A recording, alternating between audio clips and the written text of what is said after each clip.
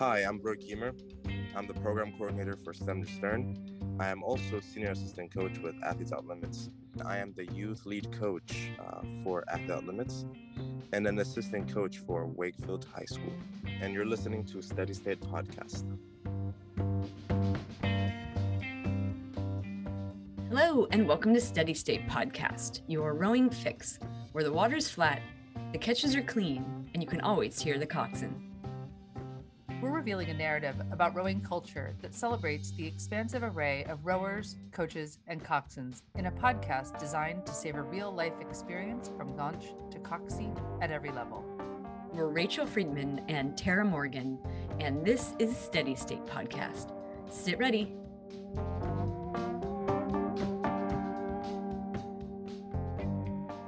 Hey, Rachel, how you been? I don't even know, Tara. It's been crazy for like 3 weeks. So our listeners will notice in this episode that you're about to hear, Rachel's not one of the interviewers. And what's been going on?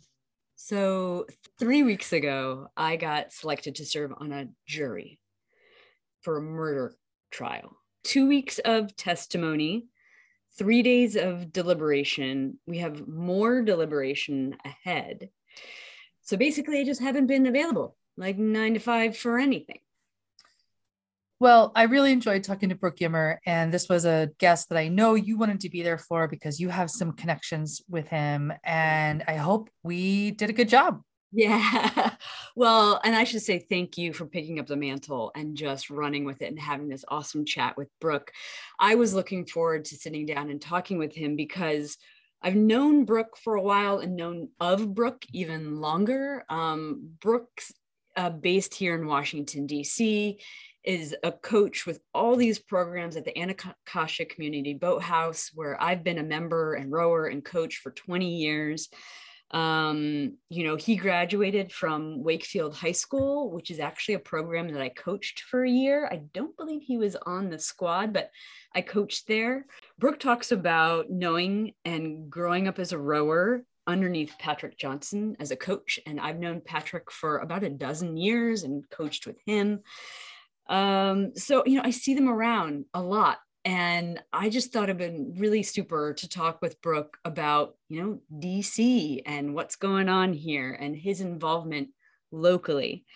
I also coxed Brooke in a boat in a regatta, I think just last year. So nice. I'm sad that I was not able to be a part of that conversation. Well, it's great to know that we made the connection with him. It's great to have it on tape, if you will. And we hope our listeners really enjoy it. Yeah. So thanks again, Tara. Hope everybody has a good time listening to this episode with Tara and Brooke Yeamer. We're really interested in what makes people the rowers, coaches, and coxswains they are today, on and off the water. Today, we're talking to Coach Brooke Yeamer, based in the Washington, D.C. area. He's the program coordinator for STEM to Stern and coach for Athletes Without Limits and his own alma mater, Wakefield High School. He's an advocate for community service and the leadership skills rowing teaches us all, especially our future leaders. Thanks, Brooke, for being with us today. Thank you for having me. Every episode, we put our guests in the hot seat for a lightning round of questions. Are you ready? Sweep or scull? Scull. Port or starboard? Port. Bow seat or stroke seat? Stroke seat. Sprint race or head race? Sprint. Unisuit or tank and trow? Uni. Shoes or barefoot on the erg? Barefoot. Nice. With socks. Yeah, I love that. Calories, watts, or splits on your PM5? Splits. Favorite coxswain command to give or receive? Powered 10. And lastly, coffee before or after a row? I don't drink coffee. Nice. Welcome to are you a tea drinker? I don't drink tea either. I drink water and orange juice. We actually had someone that said hot liquids in general, they don't like. And then we were like, oh, okay. Because Rachel and I are tea drinkers. We don't drink coffee either. But, so on a scale of 0 to 10, how's your rowing week going? I would say it's um it's a 9 right now, because I'm super excited. We're starting our Athletes Out Limits Youth practice on April 18th, and Mm-hmm. we're super pumped for that. Our middle school and high school kids have been getting ready. We watched the U.S. Strong safety video yesterday, um, and we're super pumped and ready, ready to get going. You're in Washington, D.C., right? Yep, I'm in Yep. Washington. And where do these kids come from? It's called Serve Your City. So where do these kids come from? Yeah, so Athletes Without Limits has a partnership with a program called Serve Your City Mutual Aid Ward 6. And they majority of our kids come from that program. And through the Serve Your City program, they do tutoring, mentorship, yoga, just like any extracurricular activities, kids from underserved community won't Okay. get. So they come from all over the DC area and they all come to your boathouse and you put them on the water and you teach them, basically everybody knows that life skills happen out of rowing. And what are some of the life skills that you guys are trying to impart on kids through Serve Your City? Throughout our youth program, the first thing is, being a leader. And that starts with communication. When speaking up with your chest, being clear and concise. And don't hesitate to ask questions. And that's the biggest thing. In the job force, in the real life, you got to look out for it. You got to be able to communicate things clearly through writing, through the word of choice and everything. So we do a lot of mentorship, but that's kind of like the main thing. We mentor our youth. Yeah, how could you not? When you're in a rowing environment, everything about rowing models some aspect of leadership, communication, teamwork. Like it's just kind of built in, don't you think? Exactly. It's already built in. So which made it a lot easier for us to, integrate that skill we wanted to teach. And then another thing, we've also kind of, done is, for me being, collegiate rower, coming out and, I've been pushing a lot of my athletes to look at colleges, and we were lucky enough to host Marcy one time to come in and give a college talk.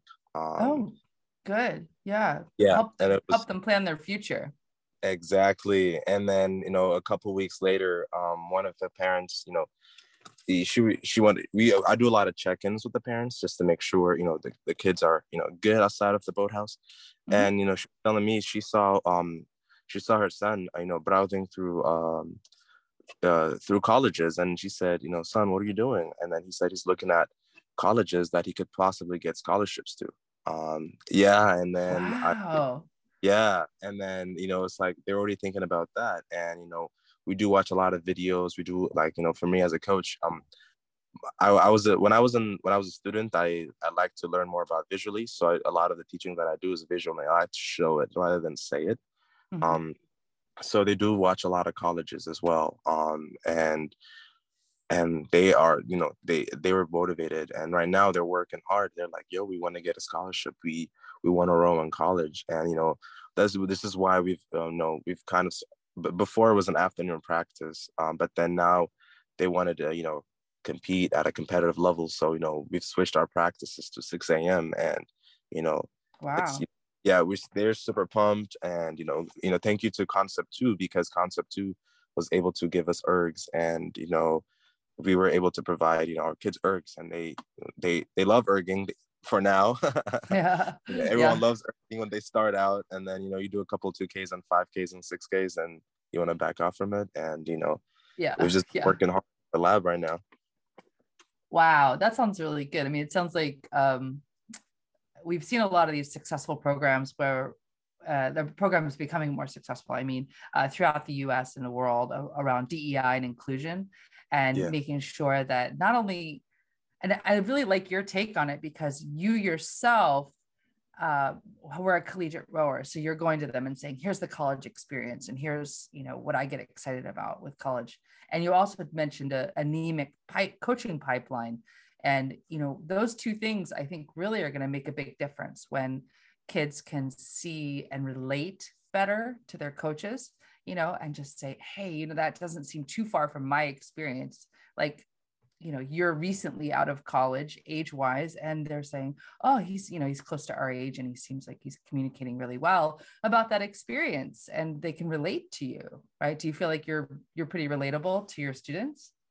I definitely would say so. And Yeah. they see how they've seen me row in a single. Sometimes I go out and with the singles with, and I was also lucky enough to have Georgetown lightweight women's alumni rowers come and volunteer with me, and they did spark a lot of college interest from that as well. Cool. And I have 3 volunteers from there, and they've been coming in, working with the kids, and kind of just like building off of what I've been building within the kids, college education, college rowing, and everything. So they're surrounded with a lot of collegiate rowers, so that's what they look up to. So can you talk about your first year as a rower at Wakefield High School? Yeah. So I got exposed to rowing through Patrick Johnson. He used to run a CrossFit. Well, I thought it was a CrossFit class. I didn't think it was a rowing class because I've only seen a rowing machine in a CrossFit gym. And I came in because I wanted to get stronger for football for the following year. I wanted to try out, and I was 130 pounds and I was a freshman, so I wanted to build more muscle. So I joined the CrossFit class, and apparently it was a rowing class. And so yeah. So I was erging with him and everything. And then, I still didn't know it was a rowing program. And then, they gave us flyers, to join the, on the water and everything. And I saw the due, and then I was like, oh, $300, no can do. Yeah. And yeah. And then I didn't join that year. But then the following year, I did like the CrossFit workout. I did like, working out on the rowing machine. So I went there, and then this time I was at a youth leadership called Bridges to Independence, youth. And back then, the CEO, Samuel Kelly, he knew my interest in rowing, but he knew I couldn't, my parents didn't, they wanted to allocate funds to housing, food, and everything, and they did not see rowing as an important sport because they did not know more about it. They're like, you could do track for free, you're a miler, so why don't you do that instead? That's the track they were pushing me towards too, because that's what they're more familiar with. Sure. And Sam Kelly was, he said, I'll pay for you, and he said, you're going to join, and it's going to change your life. And I didn't know what he meant by that. And so he paid for my first season, my sophomore year, and I had a blast. And then as soon as I got on the water, I was like, damn, I should have done this when I was a freshman. And like, right. Yeah. How would you describe that first time, or do you remember that first time you went on the water? Yeah, I mean, I was a swimmer before, and like, just being on the water at first, it was a little scary. I'm not gonna lie, because you don't know how deep the water is. Sure. Yeah. And you're like, okay, you're just scared of the water overall. And then once you get, I was in a novice 8, and then once we were, our novice coach Mark Coulson, once he was a very good coach. Once he taught us how to row well together. Oh my God. It was like, the endorphins, that circulate through your body just like makes you want to keep coming back and coming back. And we were in a session, so we used to watch the sunset and everything. And the way Mark taught us, he was very, he just taught us super well. And we had, a friendship with him too. And, it was just fun. Like, I wanted to be in that environment. And our high school was the most diverse high school. And I would say, honestly, that it was the most diverse high school in the country, honestly.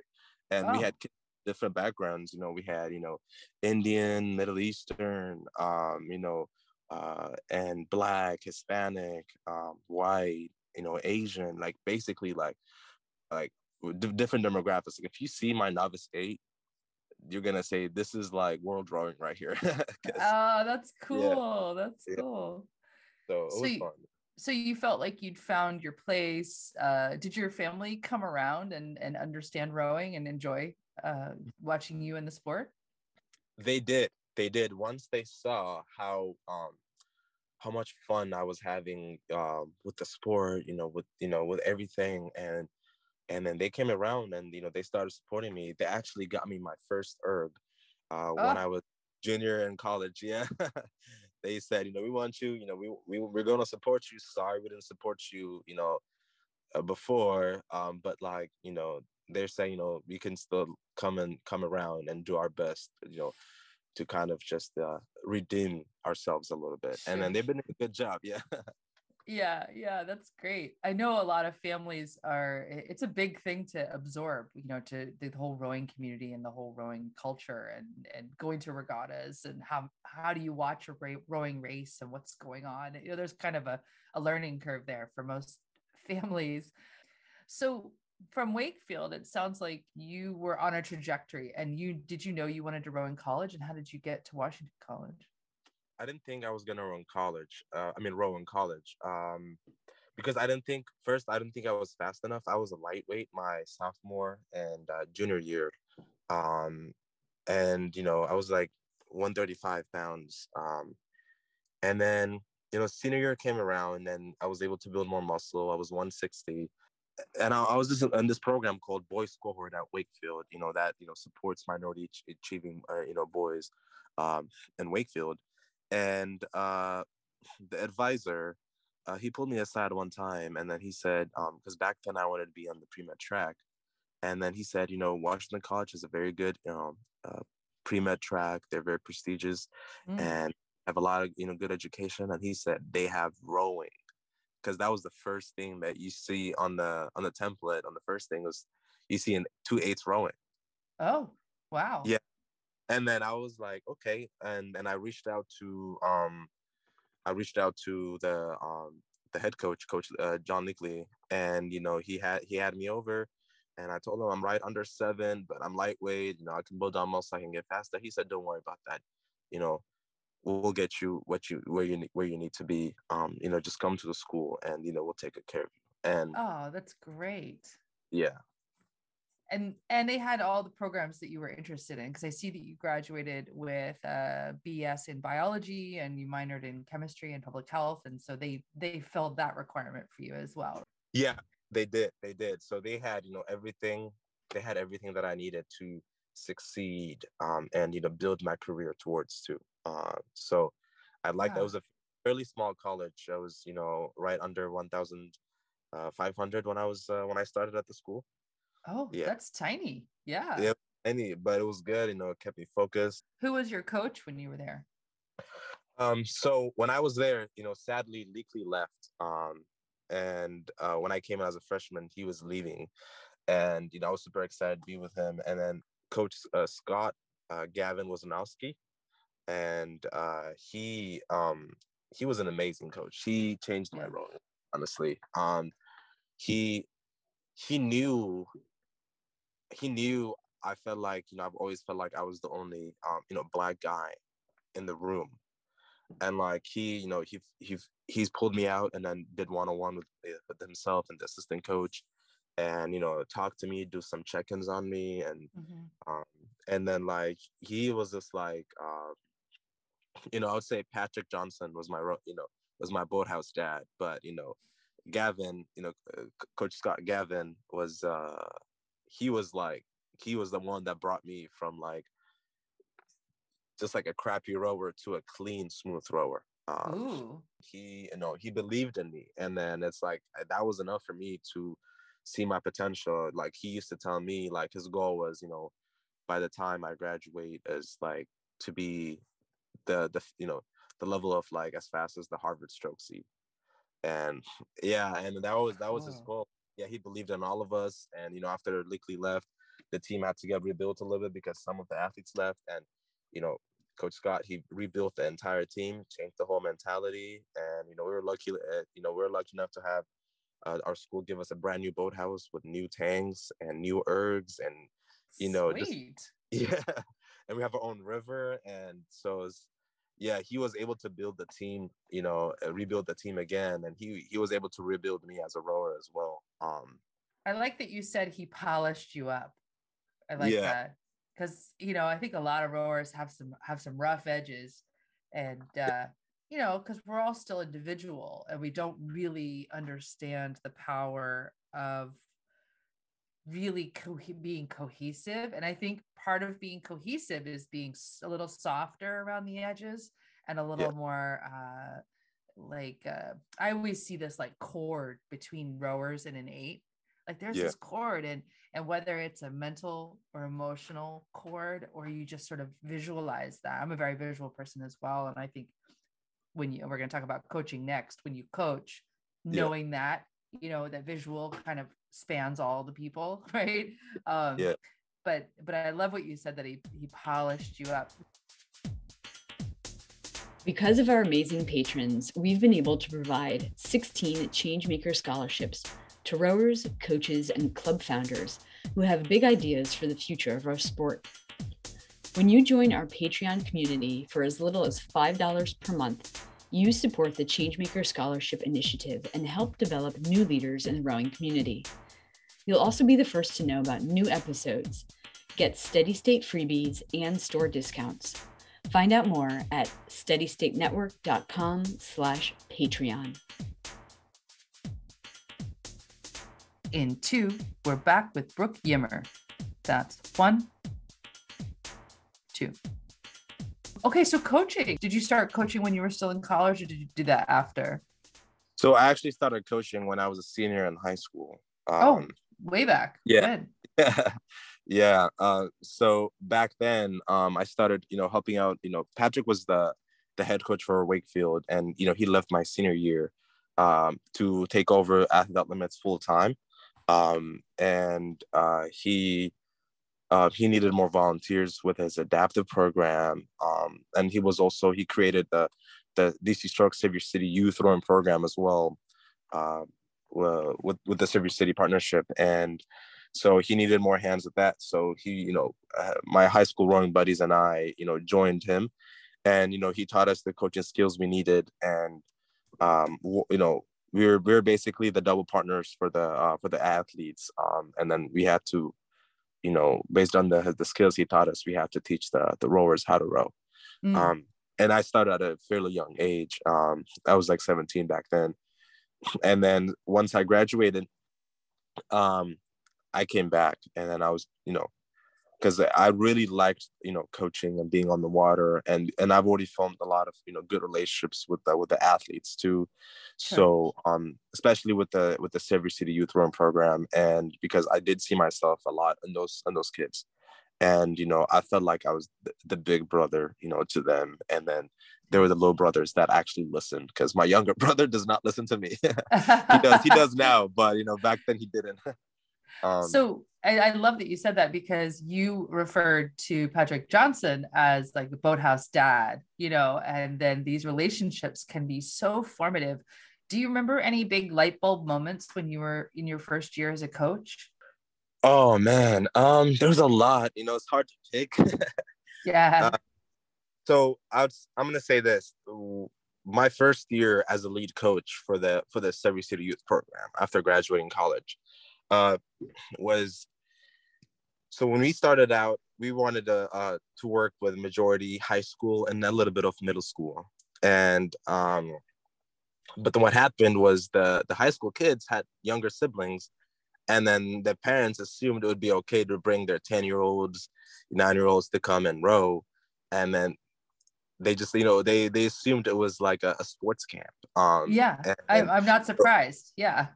Yeah. And then, so they came in, and we had to make it work.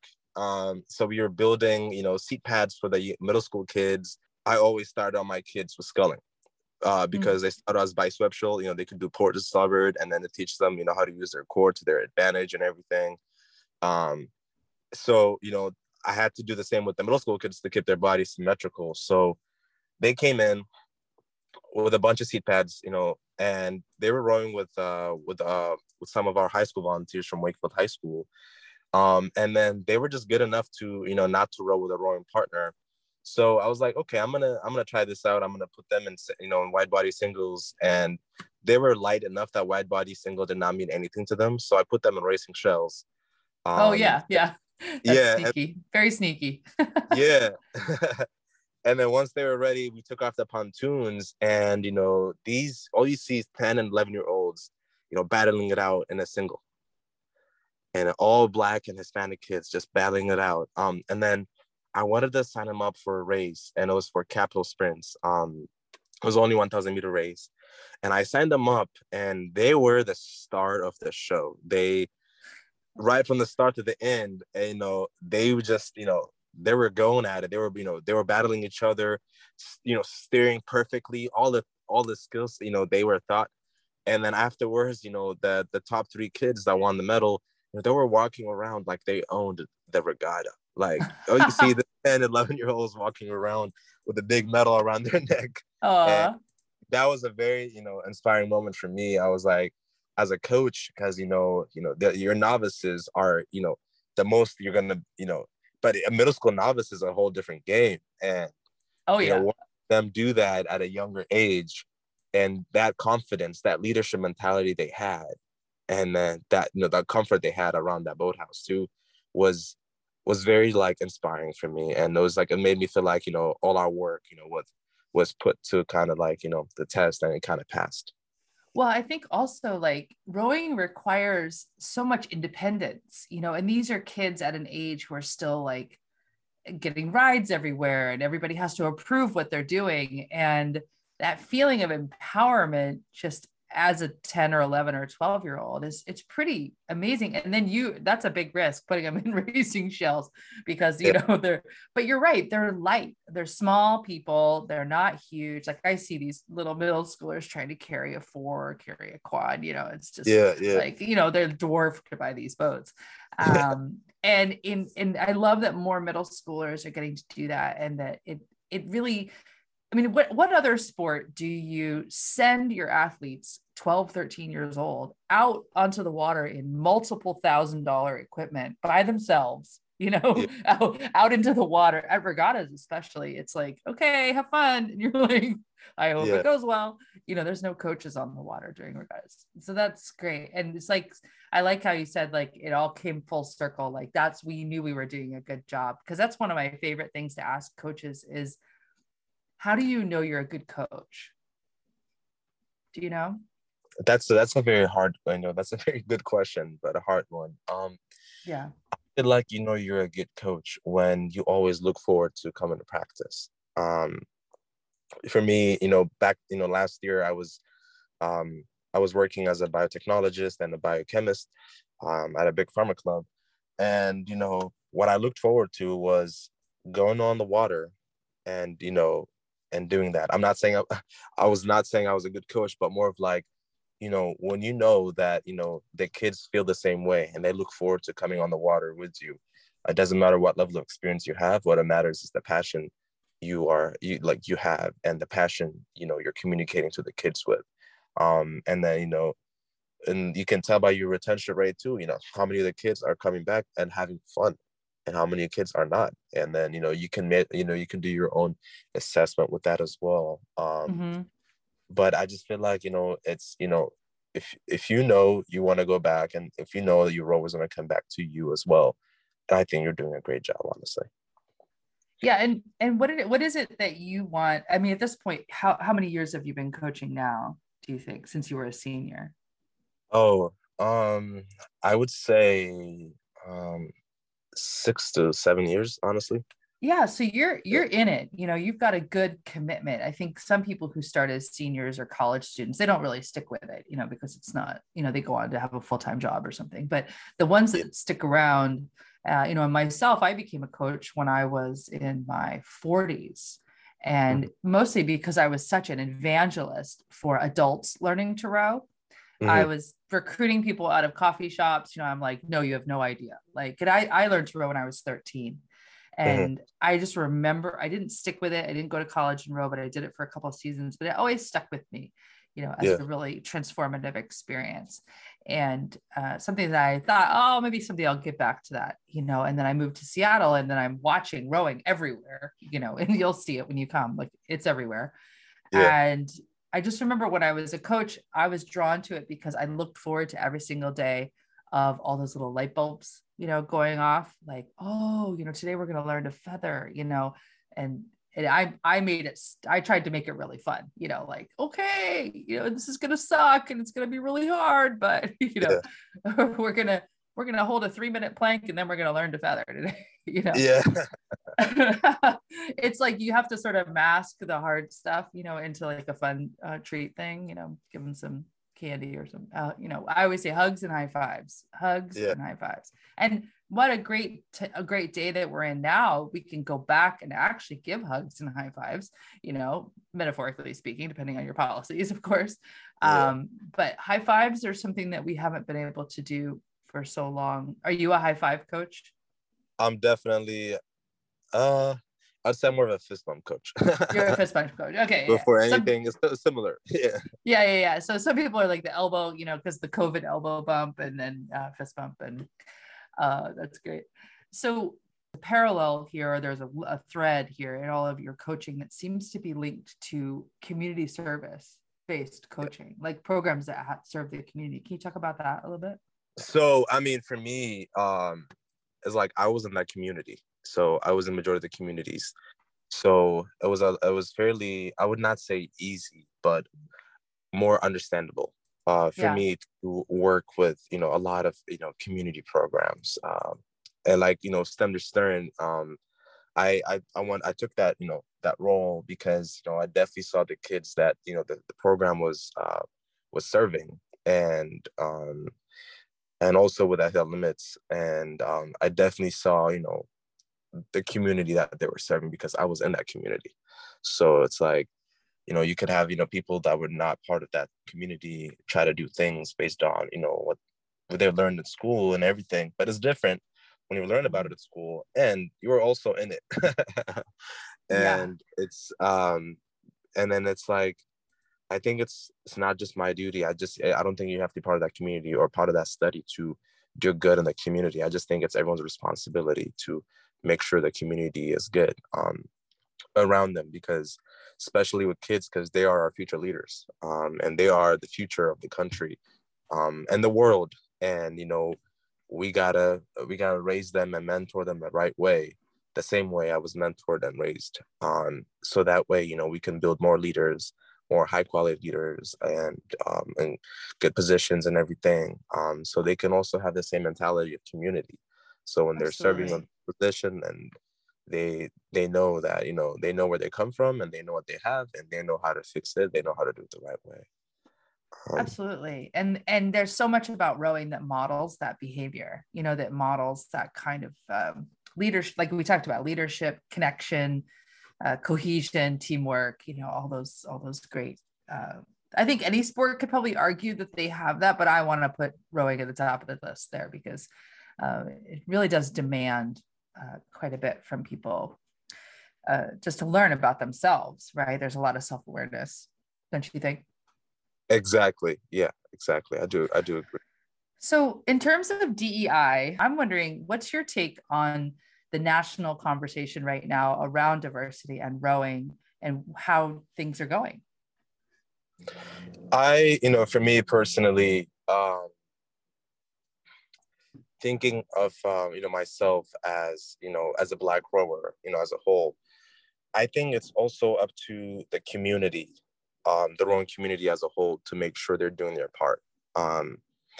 And because, for me, not everything was rainbows and sunshines, when I rowed in college. And it wasn't the same way for me when I first started going to Boathouse. And after graduating, and it was not the same, it's like there are changes, but it's a long way to go. Yeah. And it's been baby steps so far, but now it's like the community has to be involved in order to take those big steps, and everyone has to come in together and make those changes and those policies in their boathouses everyone has to come in together and involve their community as a whole instead of just targeting certain neighborhoods. And everyone has to come in and be all hands on in order to make the change. And, Yeah, you know, that's an sorry, go. interesting, no, it's an interesting perspective of speaking to the community as a whole rather than relying on a very small number of organizations to take that cause. I love the idea of there being a nationwide or a community-wide, or every U.S. rowing organizational member has a part to play.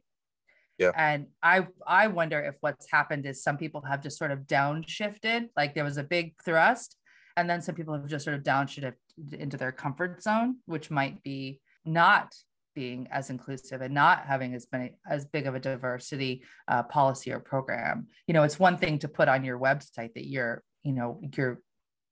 land acknowledgement, for instance, like that's one example.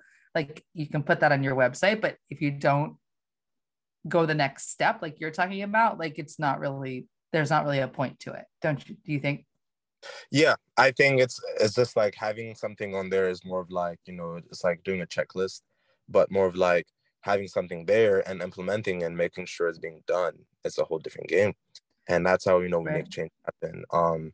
And it's just like, you know, you're hiring all these people, you know, to manage equipment and everything. But, you know, if you really care about DEI, you know, it's also good to hire, you know, DI director or, you know, everything, you know, and a lot of organizations, you know, whether it's US Rowing or a boathouse club or, you know, it could be anything. Just, you know, just making sure, you know, that someone is keeping track of, you know, DEI as a whole. Mm-hmm. And, you know, making sure, you know, those the mission that you wrote down is actually, you know, being in place and is actually getting done, and making sure, you know, in each rowing club or, you know, everyone has a sense of comfort because they know they can go up to this person, you know, this, you know, DI director, hopefully, but or any it could be any other role, and they know they can say, you know, they can tell them the reason and make sure that, you know, that thing is gonna be met. Who do you think is getting it right? Like, what's a couple of organizations that are getting it right? I know we talked to Philadelphia Rowing, and yeah, they have a lot going for them in that department. They actually have an inclusion manager who was on the podcast with us. For this, you know, I don't, you know, I want to be as much humble as I can, but I would say Athletes Without Limits. Our DEI is not just, you know, racial inequity or financial inequity. It's more of like, we're looking at DEI as a whole. We are DEI. You know, we have veterans, and we have, you know, adaptive youth, adaptive masters, and we have a masters, you know, the quad and the double that went to Masters Nationals. Yes, we saw you. And then, you know, we have youth. Youth as a whole, just youth as its own category. And, you know, for us, you know, for Patrick and I, and then also the president of Athletes Without Limits, you know, we've had the experience, and we know, especially like, you know, Patrick and I, we've seen it, and we know because we were those communities. You know, Patrick is a disabled veteran, and, you know, but he's also a Black man, so he can relate to a lot of the programs, you know, he was working with. He does it with passion. And for me, I was those youth. So it's like I can understand that. And for us, we didn't really it's like, it's a fairly small program, but it's a program that's been doing it right, which has shown a lot of, you know, success. We're not the richest, or, you know, we're not rich at all. And we depend a lot on our, you know, a lot of our funding is from grants. But, you know, but we do it with passion, you know, and all our volunteers from Georgetown and, you know, and our Wakefield High School volunteers, you know, everyone does it with passion. And no one is doing it, you know, for the money. Everyone is doing it for the kids, for the athletes as a whole. And I feel like, you know, when, you know, everyone, the staff is already doing that, then it just makes everyone's job a lot easier.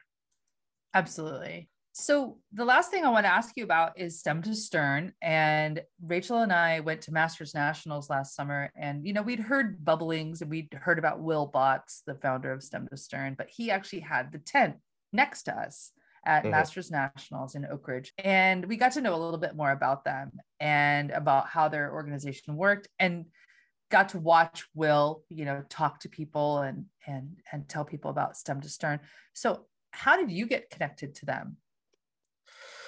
Yeah, so that day at Masters Nationals, I met you and Rachel. That's when I actually met Will as and I saw him again at Head of the Charles, and him and Rachel Hunter, the STEM director, and then they were talking about STEM to Stern and everything,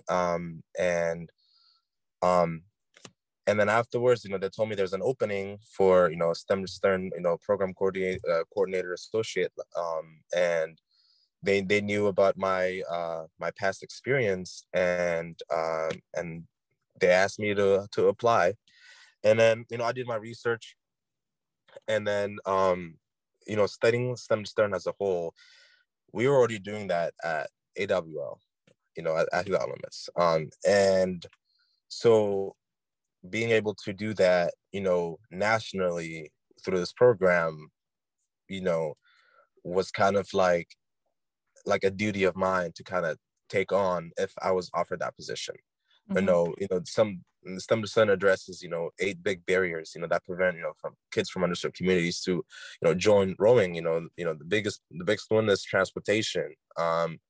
Volunteers, swim lesson, STEM education, financial support, rowing, and partnership and food, which is all the components, that STEM to Stern addresses. And STEM to Stern is actually a middle school program.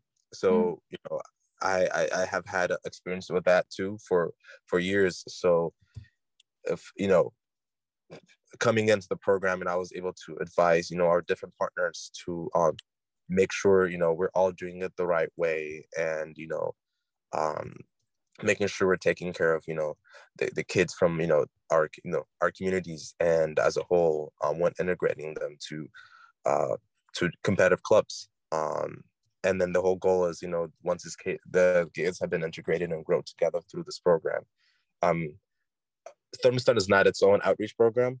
The whole goal is, integrating through the rowing club as a whole, and, in hopes of that, they continue that integration into the high school program, and, this going to be more diverse rowing programs, and also winning medals. So Will and I have basically divided into the clubs we work with into 2, and then he does half, and I do the other half. And our goal is to reach 25, and we're down by 7 clubs right now. But the whole goal is, if more clubs are interested that are listening to this and participating and partnering with our program, feel free to reach out to me. My email address will be dropped after this. But yeah, that's our goal. I was already doing this at a micro scale, but now I'm doing this as more of like a macro scale, and looking at it as a whole.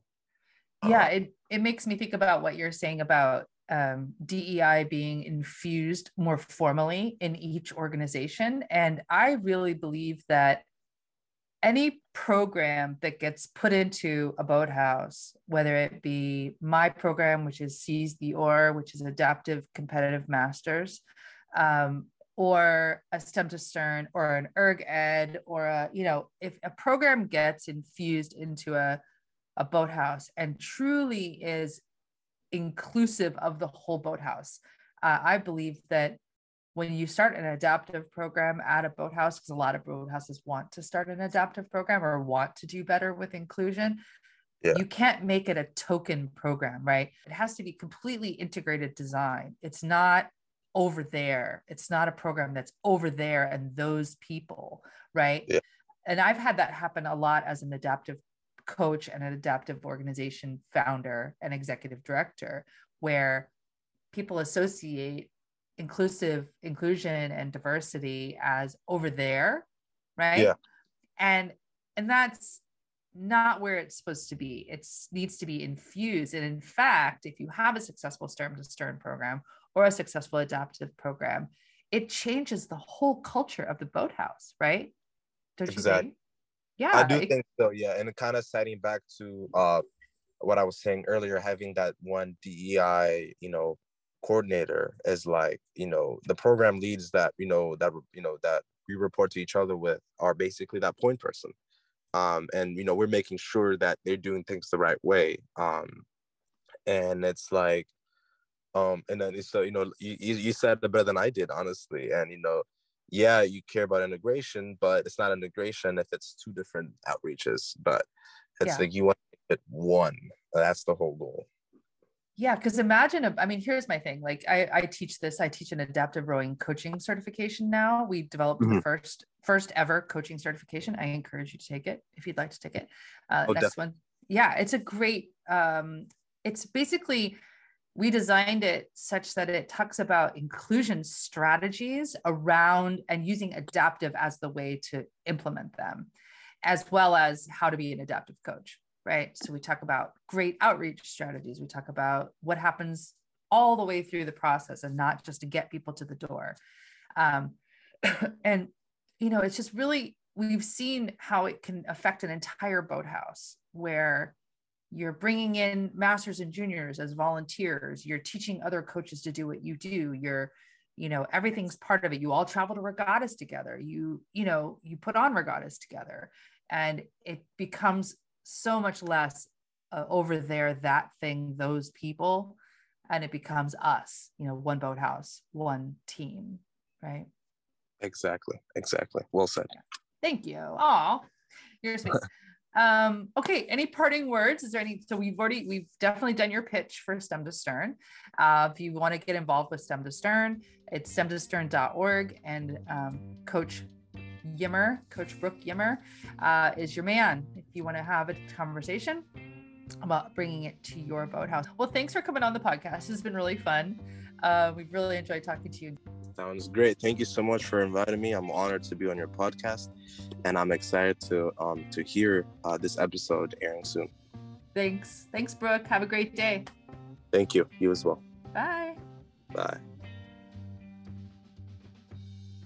To see photos of Brooke, along with links to the people, clubs, and events mentioned in the episode, check out the show notes on our website. Thanks to everyone who listened to our last episode with Lisa Lowe. As a rower and physical therapist, Lisa knows aches and pains. Her teenage growth spurt, high performance overtraining, and rehab after an accident all informed Lisa's ideas about self-care. She seeks to cultivate a rowing culture where we support each other without breaking each other. If you missed it or any of our episodes, listen anytime at steadystatenetwork.com/podcast and subscribe on your favorite podcast app. And when you share and review this episode, it helps our podcast get noticed and reach more ears. And when you share and review this podcast episode, it helps us get noticed and reach more ears. Hey, Tara, I think some listeners might not know that Steady State is more than a podcast. Totally. We should definitely tell them. We've got virtual events happening every week that brings together the rowing community from across the country and actually around the world. Yeah, it's pretty awesome. I really look forward to Friday mornings when we get together for coffee chat on Instagram Live, because we get to talk about rowing and racing and technique, but we also delve into things like DEI and motivation slumps. And it's always neat when rowers from around the world tune in.